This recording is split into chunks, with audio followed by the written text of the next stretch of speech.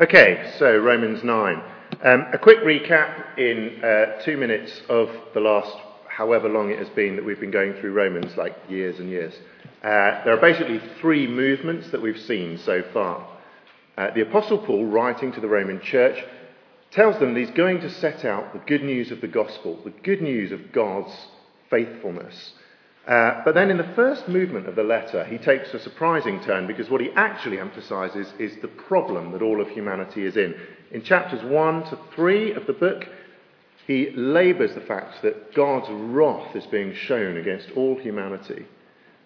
And that is because all humanity is sinful.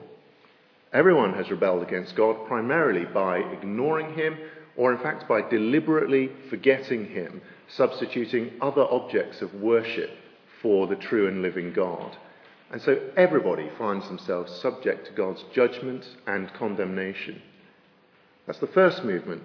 Second movement, which is introduced at chapter 3, verse 21, is that God, nevertheless, and despite all of this, shows his righteousness by sending his son Jesus, who dies for us and rises again, and as a result gives grace to all who trust him, so that they can be counted as righteous, as right, as clean, as in good standing with God.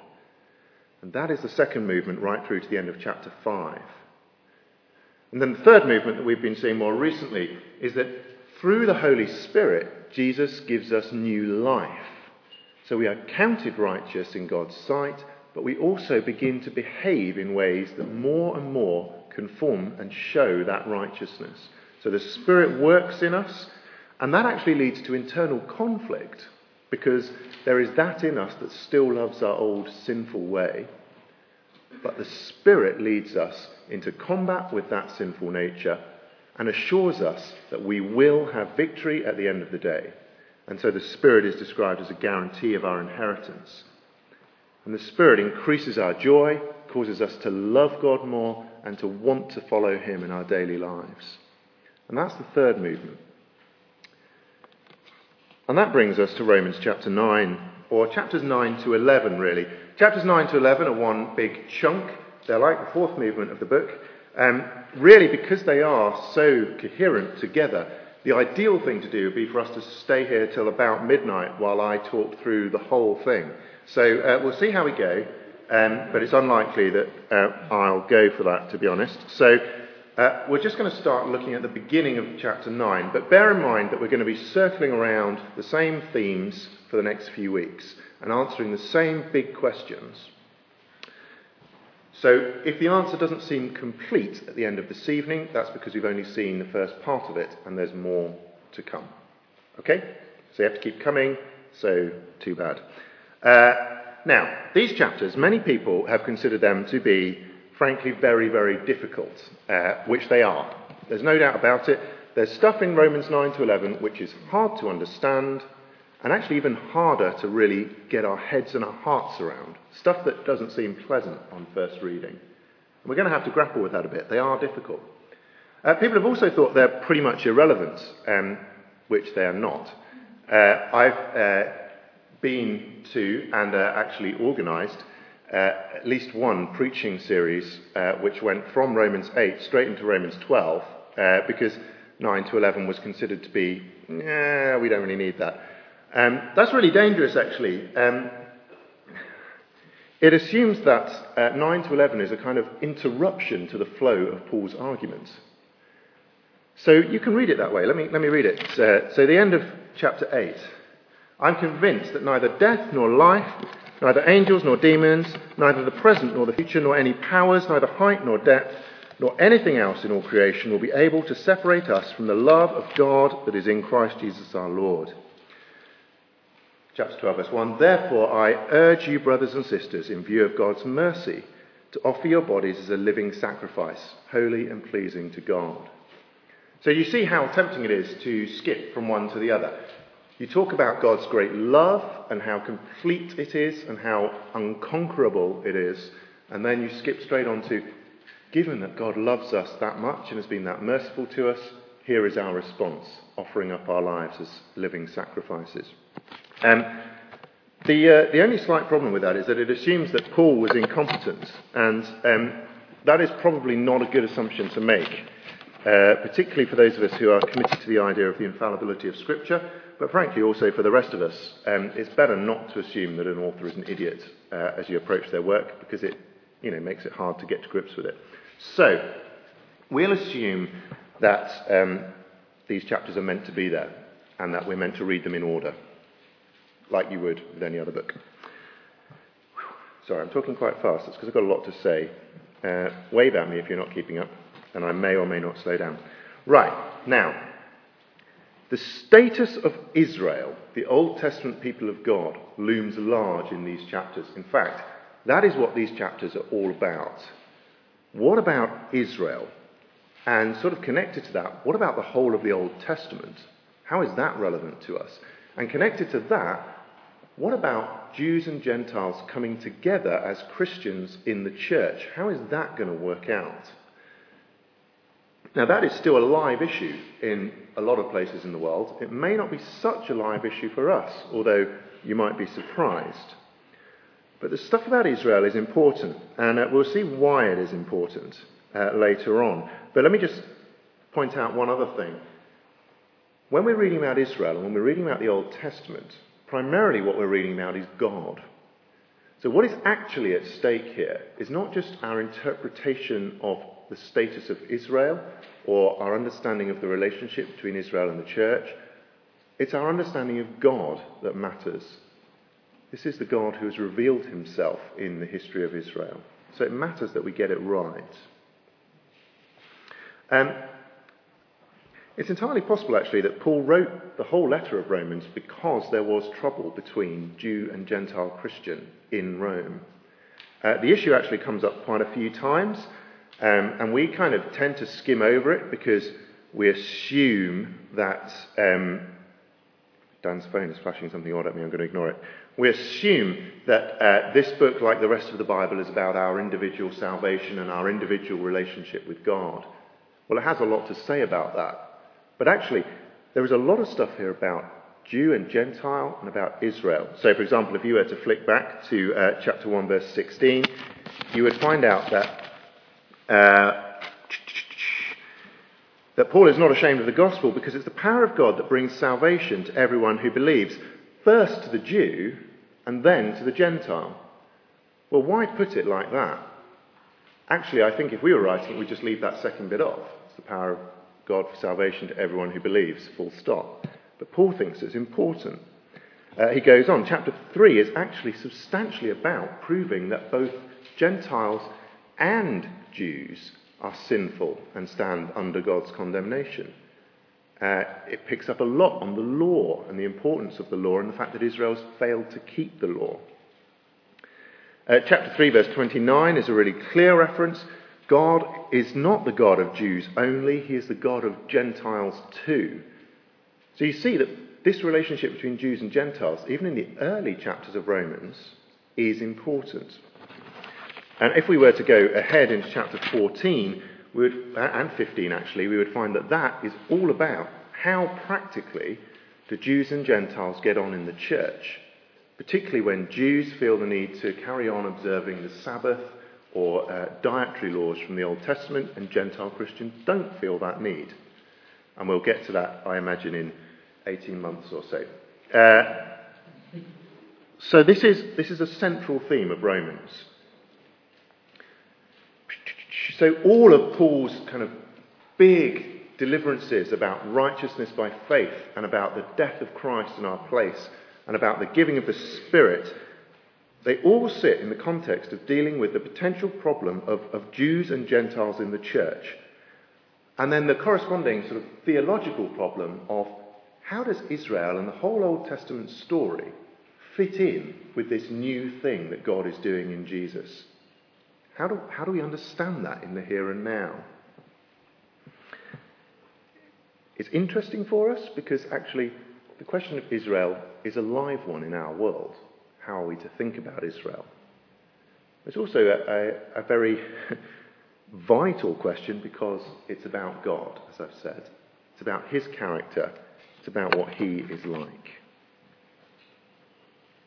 Happy so far? I like sort of little bbits of feedback because it helps me to know whether you've understood anything at all that I'm saying. I'm very happy to go over it again, if not, although that will keep us here for a long time.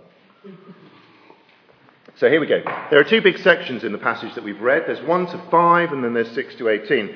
So 1 to 5 is about Paul's personal anguish.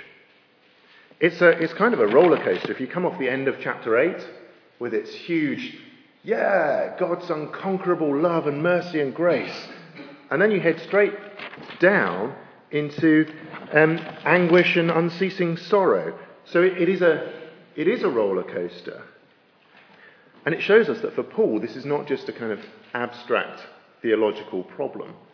It's not something that he can just go away and think about coldly. For Paul, it really is tragic that his own people, Israel, having received so much, see the list he gives, the adoption to sonship, the divine glory. He's talking about the fact that in Israel, God's presence was physically manifest in the temple, and before that in the tabernacle. The covenants, the promises to Abraham, the promises to David, the receiving of the law. The Old Testament is full of what a massive privilege it is to receive the law. What other nation is there like this, the Psalms say, to receive the law? The temple worship. Only in Israel was God worshipped in the way that he had revealed himself. Only in Israel were there acceptable sacrifices for sin. What a huge privilege that is. The promises, they were looking forward. They were expecting a deliverer. They thought that God was going to come and make everything right because he had promised to do so. Immense privileges.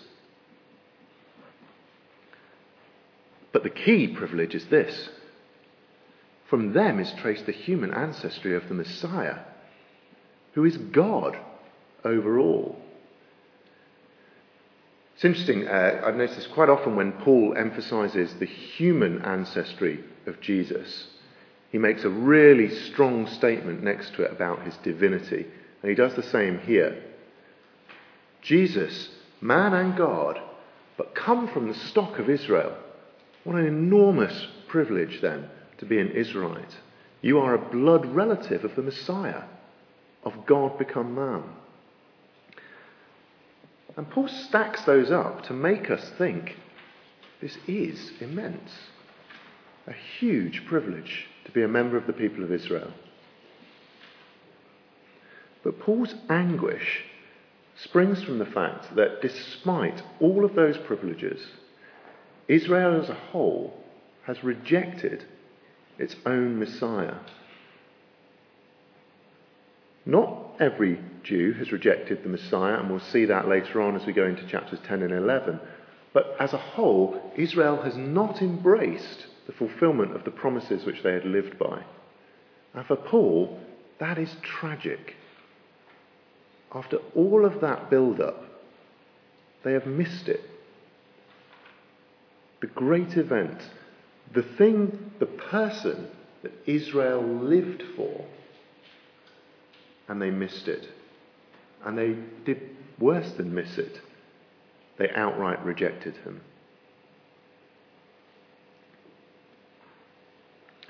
And so Paul says what must be one of the strongest and most difficult statements actually in the New Testament. I could wish that I myself were cursed and cut off from Christ for the sake of my people. Think about what a massive thing that is to say.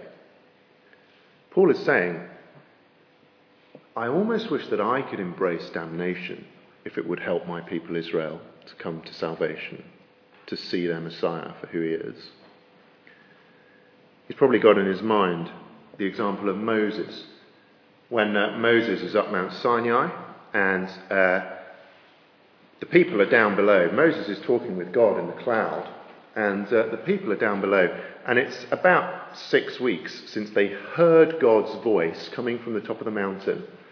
And 6 weeks later they decide, it doesn't look like Moses is coming down. Let's make an idol. Let's make a golden calf. 6 weeks. That's the turnaround from hearing the voice of the living God to let's make an idol. And Moses says to God says to Moses, I will wipe these people out. I will wipe these people out and I'll make a great nation of you instead. And Moses says, no, I would rather be cut out of your book of life than see these people perish. And so Paul, like Moses, is saying, I feel so strongly for these people. I would rather take it on myself than to see them cut off from Jesus, separated from their Messiah. Now, obviously, it's a hypothetical because Paul knows that that's not going to happen. That's not the way it would work. But it's still a pretty strong hypothetical. It shows how much he loves these people. As an aside, it's something of a rebuke to us, I think, that actually, is there anybody that we love anything like this much? Paul's love embraces his whole nation. I wonder whether ours extends much beyond our immediate families and friends. But that's not the main point. So I put that out there to show you that this is a real problem for Paul. His personal problem is that he is full of anguish about the status of Israel. But his theological problem comes out in verse 6, and it's kind of implicit. Verse 6, it is not as though God's word had failed. So you see, the theological problem that lies behind this is, did God fail to keep his promises? The Old Testament is full of promises to Israel. Has God failed to keep them? Has God's word somehow become weak and not achieved what he said it was going to achieve? Well, the answer's going to span chapters 9 to 11. But in the section that we've read, there are basically two parts to the answer. There is God's free mercy and God's faithfulness to his promise. God's free mercy and God's faithfulness to his promise. And Paul makes these points by rereading the history of the Old Testament carefully and seeing what it actually says. So, let me start the opposite order to what I just said, because obviously that's logical. God is faithful, says Paul, to his promise. It is not as though God's word had failed, for not all who are descended from Israel are Israel, nor because they are his descendants are they all Abraham's children. On the contrary, it's through Isaac that your offspring will be reckoned. In other words, it's not the children by physical descent who are God's children, but it's the children of the promise who are regarded as Abraham's offspring. Now, if you don't know the story, this is going to seem very obscure, but let me recap it very briefly. Abraham is promised that he will be the father of many nations. He has no kids. He's getting old. This is a problem. But God has promised that he'll be the father of many nations and that through his offspring the salvation of the world will come. Okay? Abraham gets a bit worried about it. His wife gets a bit more worried about it. And his wife suggests to him that maybe it would be a good idea if he had a fling with the slave girl and they could have a son that way. And that happens. Abraham doesn't seem to protest. And they have a son called Ishmael. And then God comes back to Abraham and says, I'm going to keep my promise. You and Sarah, your wife, are going to have a son. And Abraham says, just let Ishmael be the guy. Let it be Ishmael. After all, he's already here. God says, no, it's going to happen through the miraculous son that I give you when you're not expecting it. He doesn't actually say that, but that's a paraphrase. And so Paul sees that as a paradigm of the way God has always dealt with Israel. He says, actually, it was never the case that all of Israel was Israel. That make sense? Maybe I do little scare quotes to make it clearer. It was never the case that all of Israel was Israel. Actually, if you look at Isaac and Ishmael, you can see that right from the beginning of the foundation of the nation, right from Abraham, the promises applied down a particular line and did not apply to all of Abraham's descendants willy-nilly. And that was important. It's important because it means that God could keep his promises to Israel And it did not mean that the whole nation had to be embraced in that salvation. Actually, God never promised that. It's significant, incidentally, that Isaac's birth is the result of God's promise being believed, whereas Ishmael's birth is a result of human beings trying to short-circuit the whole process and get things moving because God is taking too long. Promise is important for Paul here. God's promise never extended to all Abraham's offspring. And implicitly, actually, the same difference exists in our next example with Jacob and Esau. Now, Jacob and Esau, whilst they're still in the womb, God promises that the older will serve the younger. Only one is the heir to the promise. A promise that God has kept, Paul is saying. And actually, most fundamentally, God said to Moses, I will have mercy on whom I have mercy, and I will have compassion on whom I have compassion. Most fundamentally, God has been true to his character as he has revealed it. God has been true to himself. God hasn't been unfaithful. The word of God hasn't failed. The promises haven't been broken. They've been kept. And through it all, God has been God.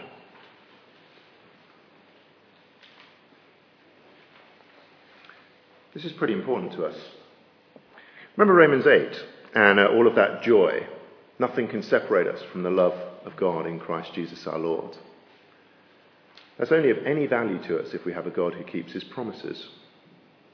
If God is unfaithful to his promises, then he can say that anybody who trusts in Christ will be saved, but we have no idea whether that will actually happen in the end. God keeps his word. And as Paul looks back over the history of the Old Testament, he says, God has always kept his word. Throughout, he has been himself, been true to the way he revealed himself to Moses as the one who will have mercy on whom he will have mercy. And every time he has made a promise, whether it was to Abraham that he would have a son, or to Isaac that the older would serve the younger, all the way through, God has kept every single promise.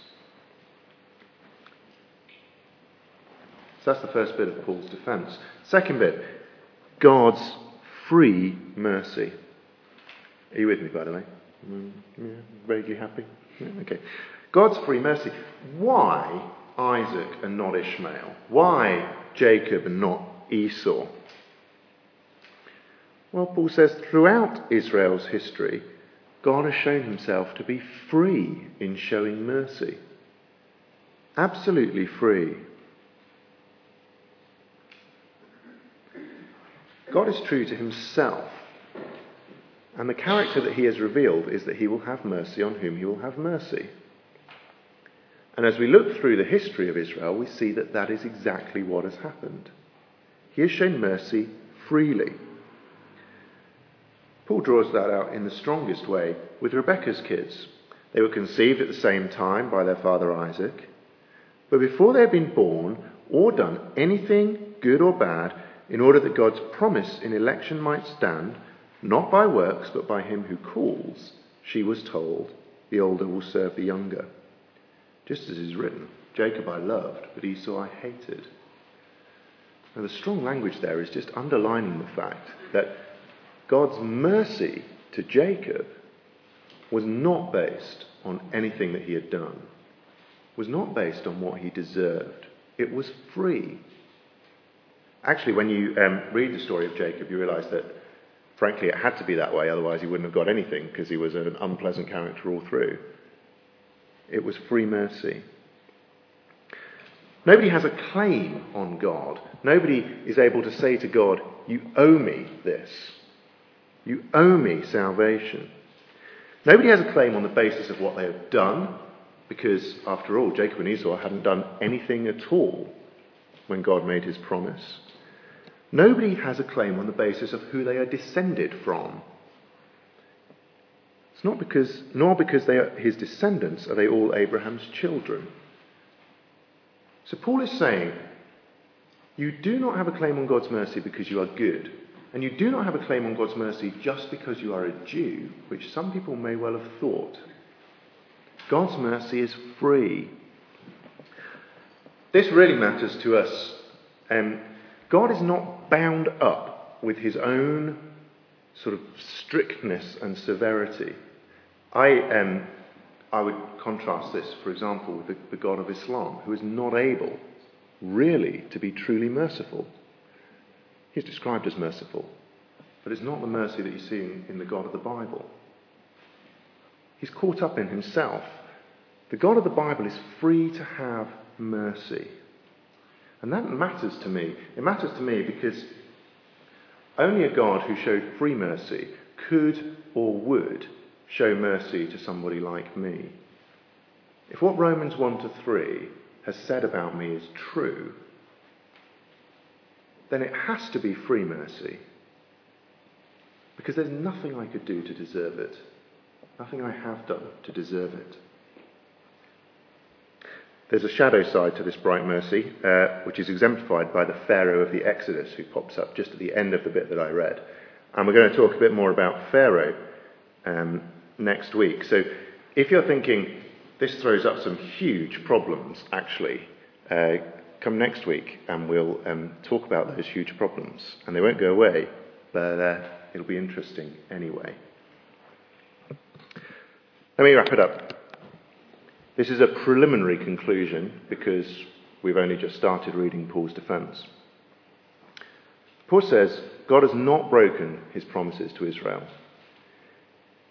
If it was the case that he had actually made a promise that all Israelites, just by virtue of being Israelites, would be saved, then he would have broken that promise. But Paul says he never made that promise. And he has been faithful to all of the promises that he has made. And God is free to show mercy where he wills.